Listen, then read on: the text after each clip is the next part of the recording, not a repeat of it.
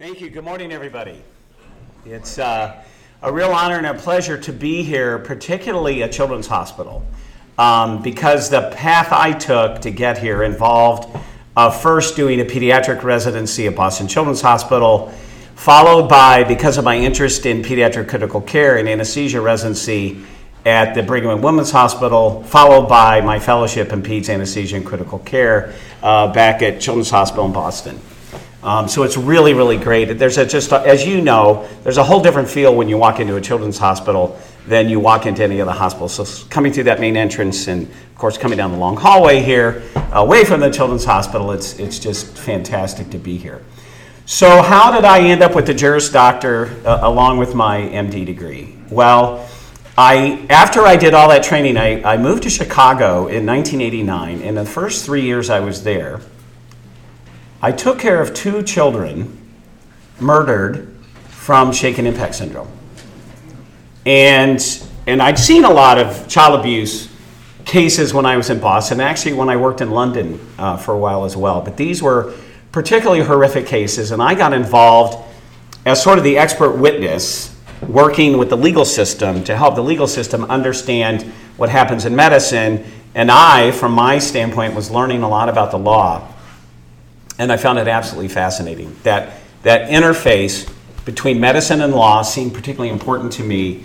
So I did decide to go ahead, and while I was doing a lot of pediatric anesthesia during the day, I decided to go to law school at night at Loyola, where after 4 years, I actually got my JD degree, became a licensed attorney. I've been a licensed attorney ever since then. And then a couple of other things happened 2 years after that, which were huge for us at the U of I. One was the Institute of Medicine report came out talking about all of the preventable harm that exists, kind of the real thrust, the real beginning of patient safety.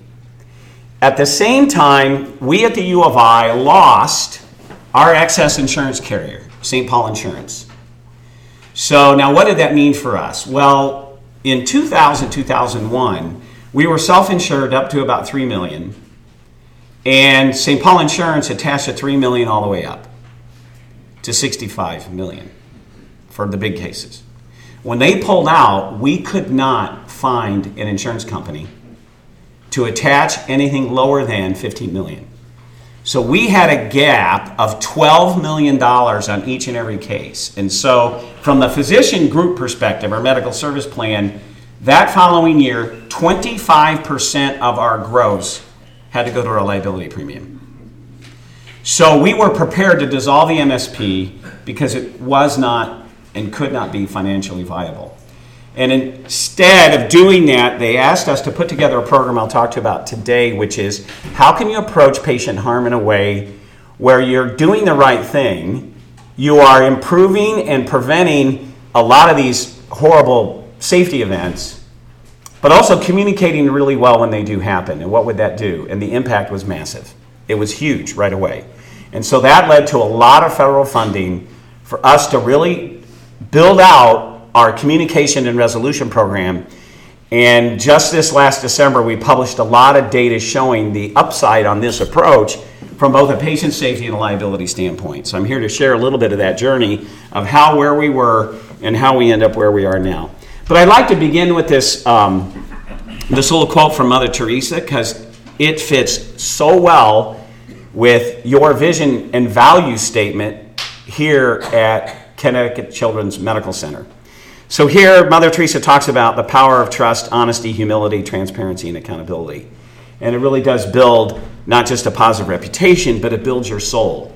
And so when I went to the website and I looked to see what the values are for the hospital, lo and behold, I find these that fit perfectly with the topic today, which is we are open, honest, and ethical. We take responsibility for our actions and fulfill our commitments. We admit our mistakes and we learn from them. That is the essence, really, of a communication program. And again, and why do we do this? So I do like always to begin with a patient story. This was a tragic case we had at the University of Illinois. This is one of those cases where in my role, when I was working there as Chief Safety and Risk Officer, I get the call at 5 p.m. when you will hear what happened in this particular case and how it ultimately resolved. and changed our organization forever. Thank you for allowing us to be here today and speak to you about something that's very close to our hearts. My name is Bob Melizzo. This is my wife, Barbara. Hello. We're from Indiana. And we were victims of a hospital error. I want to start out by telling you something about my daughter, who obviously passed away due to this hospital error. My daughter was a very beautiful, a very articulate, and a very intelligent person. She was very kind, and she was very caring and very giving. And when I say she was giving, she was an organ donor. And in her passing, one of my closest friends is alive today because of a kidney that he received from my daughter. I'll tell you, my daughter's name is Michelle. She was our oldest child. She had 2 children, ages 1 and 7. She was a graduate of Purdue University. She had a degree in elementary education. But she was in management, and she was in business with me. What happened to her started in 2007. We found that my daughter had a polycystic liver, and it was creating a lot of problems for her. So a surgeon recommended that we go to Northwestern and see a specialist at Northwestern, who did a liver section on her in 2007. She recovered from that and was doing quite well until about 2008. And she had some complications with her liver again. So we went back to Northwestern to see the surgeon who had moved on to another hospital. And they recommended that we go to UIC and see a surgeon there, which we did. And it was found that a bile duct in her liver was blocked. And she was going to need surgery. But they couldn't do the surgery right away because the surgeon that specialized in livers was out of the country and wouldn't be back for a month. So they decided to do bypass surgery on my daughter so she could get rid of the waste from her liver. They did the first surgery, which went pretty well, but she woke up in the middle of the procedure. And they sedated her some more, and we got through the first surgery. About 2 weeks later, there was a reoccurrence of the problem that she had, and they found that the bypass tube was blocked. And since the doctor who was out of the country wasn't back yet, they thought they would just change the bypass tube and she'd be fine for the couple weeks that was needed for him to come back into this country. So we scheduled the surgery. She went in actually on her daughter's first birthday. They were going to operate her they operated on her the following day. Prior to the operation, we were waiting in an area by the room where they were going to do the procedure. And an intern came up to her because my daughter had expressed concerns about waking up in the middle of the procedure. And when we originally discussed it, we thought it would be best for her to have an anesthesiologist there. Well, the day of the surgery was delayed for a few hours. We're in this waiting area, and an intern came up to her and said, do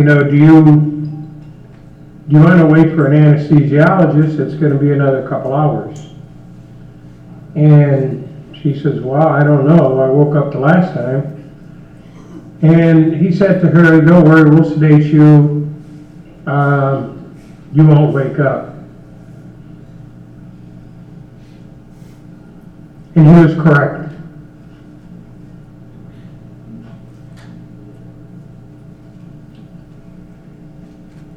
She didn't wake up.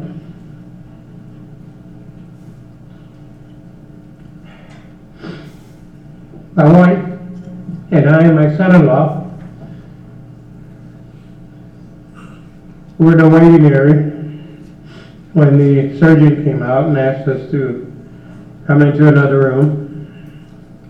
And as we entered the room, he said, everything went terribly wrong. Your daughter had a heart attack. I said, what do you mean a heart attack? She's 39 years old. She never had a heart problem. What are you telling us? Well, we're working on her to bring her back. Bring her back? What are you talking about? He said, I have to go, and he went back into the room.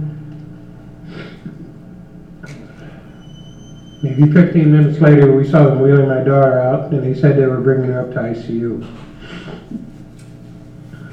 So we all went up to ICU in hopes that our daughter would recover. After a few days, my daughter was on a ventilator. There was really basically no response from her. Dr. McDonald and a Dr. Schwartz, Dr. McDonald's associate, Nikki, and a Dr. Mayer, asked if they could have a conference with us. And we said, sure. And they said, we think that we may have committed some errors in your daughter's procedure. What are you talking about? You committed some errors. Dr. McDonald says, I don't know all the facts yet, but I'm investigating, and I will be back in a couple days to inform you what transpired. Well, obviously, we were very reluctant that we were going to get the truth.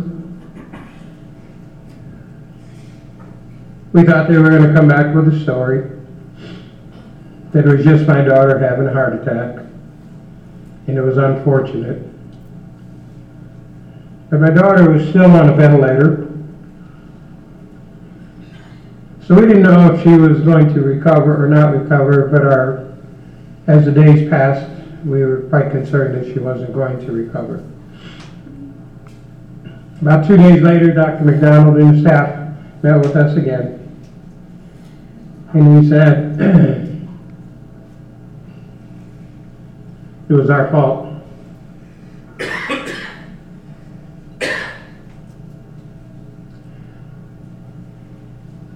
Your daughter's in here because of us. We make a lot of mistakes. And hopefully your daughter will recover, but the likelihood is that she won't. And we apologize for what we did. Obviously we were angry. How could this happen? We brought her here to the sacred hospital that we thought was the best in the area to take care of our child. And you let us down.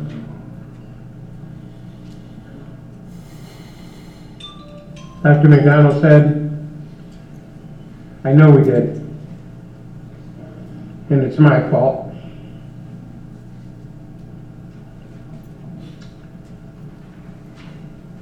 Well, it wasn't Dr. McDonald's fault, we all know that.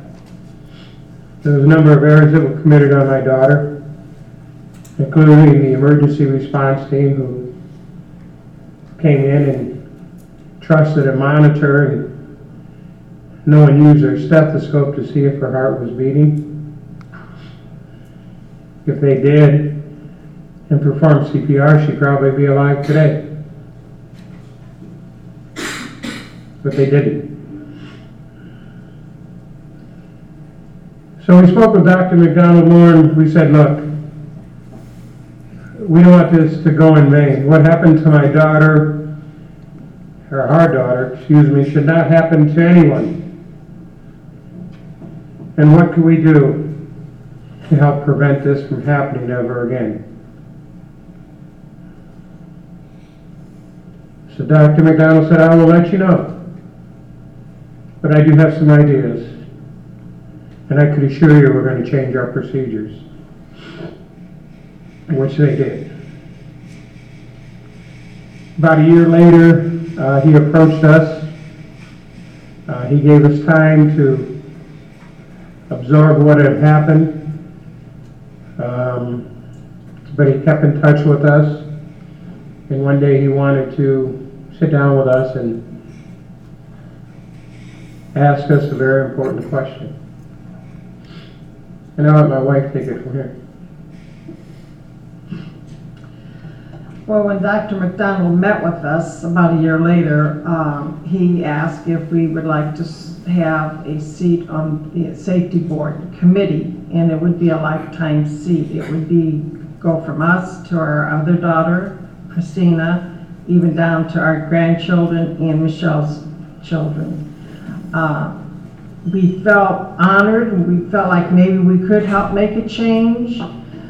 And when we do have the meetings, we walk out of there and we really feel good because it's really out in the open. They tell you any mistakes that were made, near misses, and then what are they going to do about it. And then when we meet the next month, they usually have a solution. Things have already been put in place, and every time we do that, we think of Michelle and thinking, well, this wouldn't be done if it wasn't for her. I'm really glad that Dr. McDonald gave us that year because I know we would not have been ready to participate in anything. It was a very tough year. But I do want to say the honesty of the hospital really helped us. I have friends, when I tell what happened and the hospital admitted it right from the beginning, they can't believe it. They've never heard of such a thing. And then for the hospital to stay in contact with us and have us on committees and do everything that we do to help, they just think it's amazing. But really, that's the way it should be. If a mistake is made, it's so much easier on the family if they just admit it and say, what can we do? And your loss is there, but you still feel like maybe you can do something to make a change. So it's been very important to us.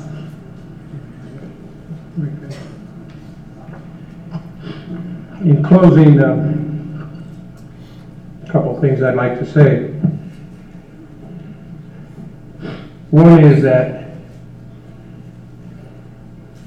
a layperson shouldn't be charged with making a medical decision. Like when the intern approached my daughter about an anesthesiologist. The surgeon or his staff should recognize there's a concern and do what's best for the patient. And I think that's a very important issue, is communicating with the patients. And lastly, because of being on the board and seeing near misses and what they do at UIC to prevent any such happenings at their hospital, the sincerity of the committee, which is about 40 people, made up of doctors and nurses and managers, I've become a patient at UIC. I have a bad heart. But because of their honesty and what they did for us to help us through a very difficult time, like attending the funeral, Dr. McDonald and his staff, has created an atmosphere of trust. And I recommend this hospital to my friends or anyone that is concerned about their illness. Thank you for allowing us to speak. I will turn this over to Dr. McDonald.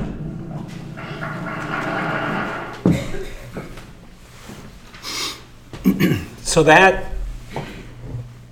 took place in 2008 in our organization. And to kind of share a little bit about how we were able to respond in some of the other issues, one of the reasons that I mentioned to the family that I was the one responsible is because not only was I a higher up administrator in the Department of Anesthesia, I was also the chair of our moderate sedation committee.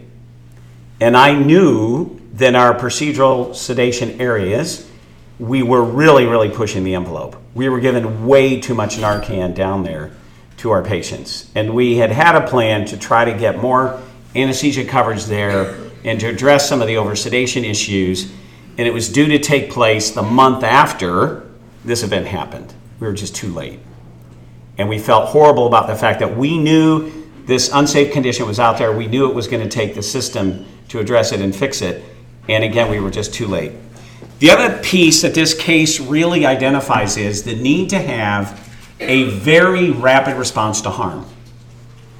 Because when she had the cardiac arrest in the GI suite, our hotline went off. And our hotline goes to our head of risk management, who then notified me and some other people to get there right away so that we could figure out what had happened. And what we found, after Michelle had gone up to the ICU, we found about 15 feet of rhythm strips that also had pulse oximetry documentation and other documentation on there, torn off and in the trash.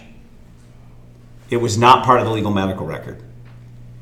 When you look at the moderate sedation form, which we did immediately send out for outside review, it showed we'd met the standard of care.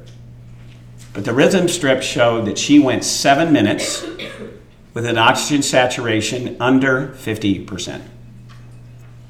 So we knew she wasn't going to wake up. And so the question at that time for our leadership, CEO, board, CMO, was, do we share this information that is not part of the official medical record? Do we share this with the family?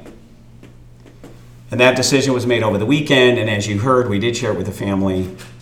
And then that case fully financially resolved in less than 6 months, without a lawsuit, without litigation. And we learned a ton. We changed a lot, as I'll share with this kind of going on. And they have been unbelievably great friends of ours ever since then. It really, really has changed the organization.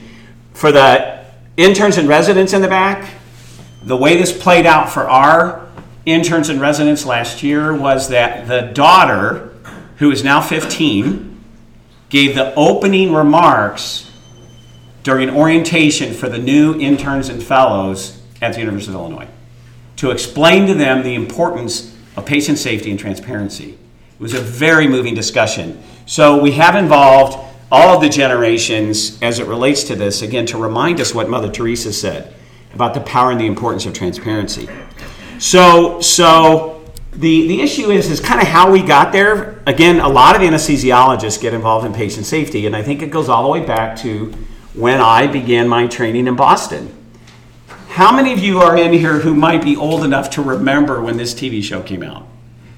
Do you remember that? Do you remember the message that came out? It was very powerful. This was, ABC put it out. It was a show called The Deep Sleep, and they talked about all of those patients who suffered very serious injuries under the supervision of anesthesiologists. Preventable harm cases, 6,000 a year. Death or serious. And it was a big call to arms for those of us in the anesthesia community. And it actually created the first ever patient safety foundation known as the Anesthesia Patient Safety Foundation. Ellison Pierce started it. He was the head of anesthesia at the Deaconess Hospital, and that's actually where I learned my transplant anesthesia. And so there was this huge look at all of our liability cases in anesthesia, with human factors, with an eye towards what is going on and what can we do to redesign our system to make care safer. Within 3 years, all of our systems changed. All of our standards changed in anesthesia. What do you think we were doing in 1986 that we were not doing in 1982? What were some differences of the way we were monitoring patients? Pulse ox. So how did we know the oxygen level in our patients in 1982? It was the color of the blood. I will tell you, I still remember my first cases. I write down, incision made, 8:10 a.m., comma, BRB, which stood for bright red blood. That literally, we did not have pulse oximeters in the operating room. How did we know whether or not the endotracheal tube was in the right place? We would listen with our stethoscope, or we were convinced that we saw the tube go through the cords. Not particularly highly reliable. And so by 1986, we ended up having all of these monitors in place, and it's amazing to look at the outcomes. So in 1982, your risk of serious brain injury or death was 1 in 2,000 as a healthy patient undergoing anesthesia. Now it's actually approaching 6 sigma, where from the anesthesia perspective, that you may have that harm. I mean, it's a huge reduction, not only in harm events, but also liability. So it's this huge interface, again, between patient safety and liability. What do we have to learn to continue to get better? And then, of course, we talked about To Err Is Human that came out in 1999. And tragically, for those of you who are moved or influenced by patient stories, this book by Rosemary Gibson is particularly powerful because it talks about the wall of silence that happens in so many patients when bad stuff happens. Not mistakes necessarily, but just bad stuff happens. Our natural tendency is to lean away instead of leaning in when patients and families are the most vulnerable. So we learned then, particularly in Cook County where litigation is ridiculously horrible, that culture eats strategy for breakfast, and we needed to find a way to change the culture of the organization. And this is what we started doing in the early 2000s. But here's a real case that came up, and I'm hoping some of the residents will look at this and speak to us and inform us. So a real case that we had in our operating room, a patient under open heart surgery, could happen to a pediatric case if you're doing congenital heart surgery. The case is over, the chest is closed, planning to extubate in the operating room. The surgeon left our 3rd floor to go to the 6th floor to talk to the family. Person running the heart-lung machine hands the cell saver blood to the anesthesia resident, puts it under pressure. Patient undergoes full cardiac arrest. And only the resident sees there's air in the IV line from the bag of blood going into the patient. What does the resident do? What are the barriers of the resident speaking up and telling the attending physician in the room, I think we have a problem. I think there might be air. What would be some of the barriers? What might be going through the resident's mind? What would some of the fears? Particularly interested from our learners in the upper left. What might be going through their head? That would be a fear to them speaking up. Hey, Sarah. So you guys just not really wanting to convince yourself that you didn't actually see air in the line, or that this didn't actually happen? So it might be denial, right? Oh my gosh, was it really there? But remember, they see the air all the way down from the bag into the patient. What would some of the fears be of the resident at that point in time? Afraid that you'd be wrong and cause unnecessary anxiety. So it turns out they're not quite right. It didn't cause the cardiac arrest, and you've caused unnecessary anxiety. Sure. That happens all the time, particularly in the heat of the moment. Other fears of speaking up and saying, hey, there might be air in the line. Sometimes it's hard to speak up when you're the least experienced person, or you're not sure if that's really the reason and you start your phone Yeah. And what would your fears be? What would we be afraid of, particularly as learners, in that situation? Breaking the chain of command. That's not it's your boss, it's your supervisor. Right. So the question is, what might be the barrier to telling your supervisor, hey, I think this air may be the problem? It's going to come back to you. That it'll come back to you in terms of being blamed for it, or potentially some of the fears? How about speaking to the family if this in fact turns out to be a cardiac arrest and turns out to be air, what are the barriers to going out and speaking to the family and letting them know air caused this particular cardiac arrest? Are there fears in having that conversation? Fear of being blamed. Fear of being blamed? Other fears? Legal liability. So the liability piece, so the notion that perhaps maybe we get sued more if we're transparent. And why are lawsuits so bad? Why are they so bad? Because they are bad. What is bad about lawsuits? Reputation. So reputation, a huge issue, particularly when you have a lot of competing organizations that are around. Reputation. What's another thing that's really bad about lawsuits? They're very expensive in a whole lot of ways. Not just what we pay for defense counsel, but the time you have to take off and the rest of the piece of it. Has anybody ever been involved in a deposition in the room? I see some heads going up. I have been involved in a deposition, and I can tell you they are nauseating. They are ridiculously difficult. In fact, I could tell when my surgeons I was working with in the OR were about to have a deposition because it is so stressful. About what's it going to be like, what are the questions they're going to ask, that sort of stuff. So we do everything we can to try to avoid lawsuits. So if we're going to have a disclosure program, a very aggressive disclosure program, communication program, there have to be benefits that are greater than what these risks are, what the barriers are. What are the benefits to being transparent with patients and families? What's one of the biggest benefits? Trust. So maintaining trust. Absolutely with the Melizzo family, a critical issue. So maintaining trust. Other reasons why being open and transparent are so important for an organization, particularly one that is seeking high reliability. What is the other value of being transparent? You can make a change. The primary reason that we put our program together was to create a learning environment. Because if you are not transparent, it is very hard to learn. And so that was one of the other big issues. What about some other reasons why benefits to being transparent from any data that you may have seen recently? Less likely to go to actual lawsuit, maybe settle and reach an agreement? Absolutely. You're very less likely to get sued. You're very less likely, particularly when you know your care was okay and you're open. But the number of claims, the number of lawsuits, the dollars associated, all the places we have now studied it in have gone down. The other part is there is more learning, safety improves, but the other big piece that's come up is there are huge issues with burnout now that exist both in nursing and in medicine. And we know that when you create this kind of culture and environment, it really can help with all of those kind of emotional issues that go on. And so when you look at the list and you go back and forth, you can see a lot of the stuff that are the barriers. Some people talk about they don't know how to do it.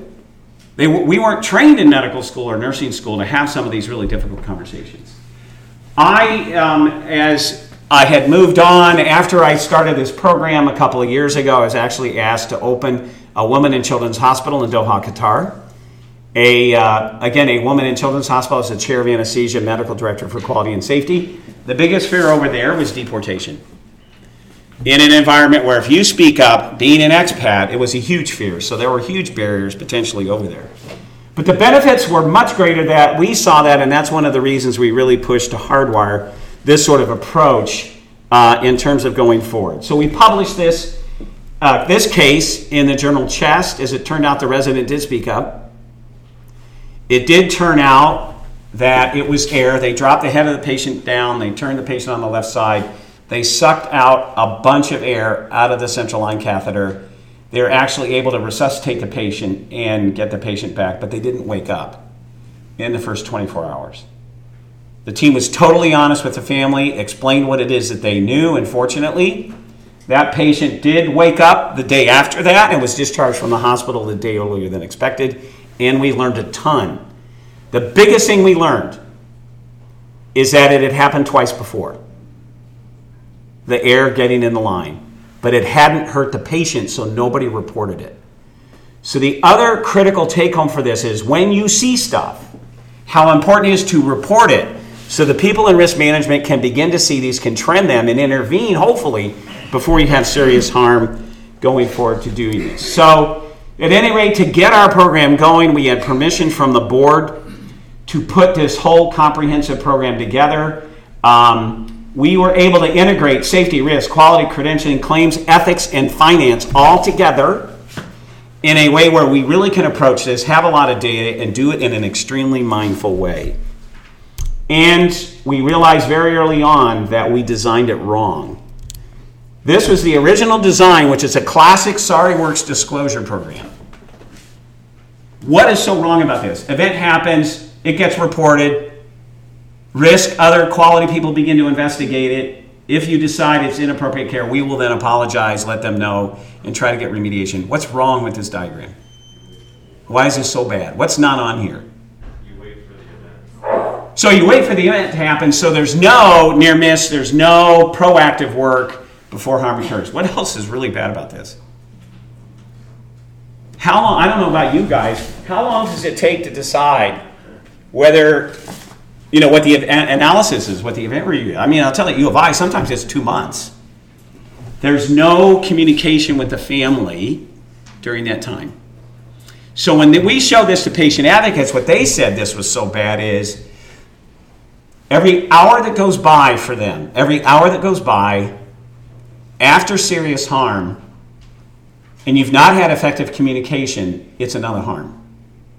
Every hour that goes by without effective communication is another harm. The biggest take home our docs and our nurses got from this and changing their practices, I now understand the power and the importance of beginning the conversation. Not apologizing, not saying mistakes were made, but how do I have that early empathic conversation to maintain trust and promise them as we learn information, we will share it. The other piece that isn't in here is the learning. There's no connection to learning. And importantly, there's no care for the caregiver. There's no program to really, as quickly, support doctors and nurses when this bad stuff happens. And then, so that for that reason, we totally redesigned it based on what their input was in terms of doing that. The other thing we would do is we build patients kind of right out the bat, even though we were investigating these cases, and that's not a wise thing. I can tell you we ended up on the front page of the Sun-Times when we sent a family to collections after having done wrong-sided neurosurgery. So when you talk about the political environment, these are not the kind of cases where you want to think about and begin to do that. So we put together, this is what we published. We put together this flow called the 7 Pillars, which shows when events happen, even when there's no harm, how do you analyze those and improve things, particularly with near misses, the second patient program, second victim program. And we created a patient communication consult service where we have a communication skills assessment where we were able to identify these super communicators in the organization to take the lead to help having these conversations, to support the surgeons involved in harm events. And it is staggering to see what the results were related to that. One of the examples we had is, and you can imagine, Michelle, from the risk standpoint, I know you don't do that kind of care here, but imagine at 4 o'clock in the morning, we handed a baby to the wrong mom who then breastfed that baby until 5, turned the lights on, and the whole room knew she's got the wrong baby at her breast. That's a hotline call because you now have 2 critical conversations to have. One with the woman who breastfed the wrong baby and one for the woman whose baby was breastfed. And I called up and I said, okay, who is on call for OB? And it turned out to be one of those rare physicians who has that unique ability to upset almost everybody that they meet. They piss off the people at Burger King when they go in. And so my palms start to sweat. I am so freaked out, thinking there is no way, and you know what, I'm going to have this person go in and have that conversation. So then I say, who is on call for family medicine? Because our family medicine docs also deliver babies at U of I. And they also are great at taking care of a lot of the kids that aren't super complicated. So it turns out to be Mark Potter, who was the head of our family medicine residency and ranked as one of our most emotionally intelligent, highly qualified communicators. So he goes in, has both conversations. He already knows he has a little bit of leeway with me to provide many months of diapers and all that sort of stuff. But he's so empathic, he's so effective, that they essentially, these families, are thanking him for the opportunity to engage in this wet nurse process that happens all throughout the world with no problems related to anybody. No, it's staggering. But 3 years later, this case drives home why I'm so passionate about doing this. And hopefully the interns up there will appreciate this. So we have the largest medical school in the country at U of I, 360 students per year. We have an integrated 4-year curriculum that we work with the nurses in patient safety. And I'm giving this talk in front of that group, and at the end of it, everybody files out. And this one woman walks up to me. And she says to me, Dr. McDonald, you don't know who I am, but I'm the woman whose baby was breastfed at 4 o'clock in the morning. And when I saw how empathic Dr. Potter was, I thought to myself, having a choice to go to a lot of medical schools, I wanted to come to the University of Illinois so I could teach my fellow students, interns, and residents about the power of this kind of communication. And she has since graduated, finished internal medicine, and is now the lead of the Patient Communication Consult Service after I left the U of I to go to Doha, Qatar. This is why we do this. It fills your soul with joy. It brings joy when you get involved in this kind of program. So we built the Candor program. It's got these 5 domains that involve activating the system, responding, communicating, the human factors event review, and this huge paradigm shift where we do things completely differently. This is not just the communication piece. It's the reporting part. It's the human factors event analysis linked to real process improvements.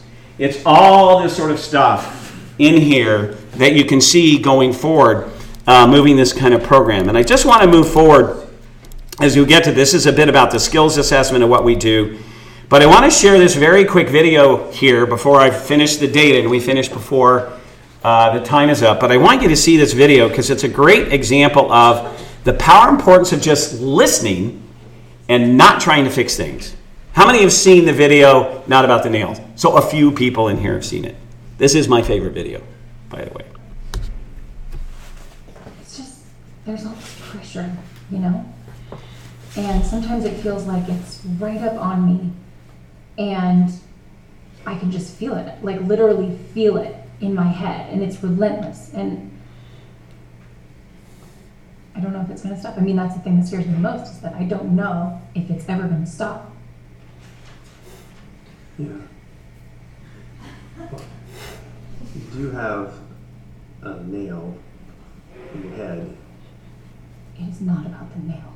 Are you sure? Because, I mean, I'll bet if we got that out of there. Stop trying to fix it. No, I'm not trying to fix it. I'm just pointing out that maybe the nail is causing... You always do this. You always try to fix things when what I really need is for you to just listen. See, I don't think that is what you need. I think what you need is to get the nail See, out. you're Fine, I will listen. Fine. It's just, sometimes it's like, there's this achy, I don't know what it is. Oh, my sweaters are snagged. I mean, all of them. That sounds really hard. It is. Thank you. Ow! Oh, if you would just... Don't.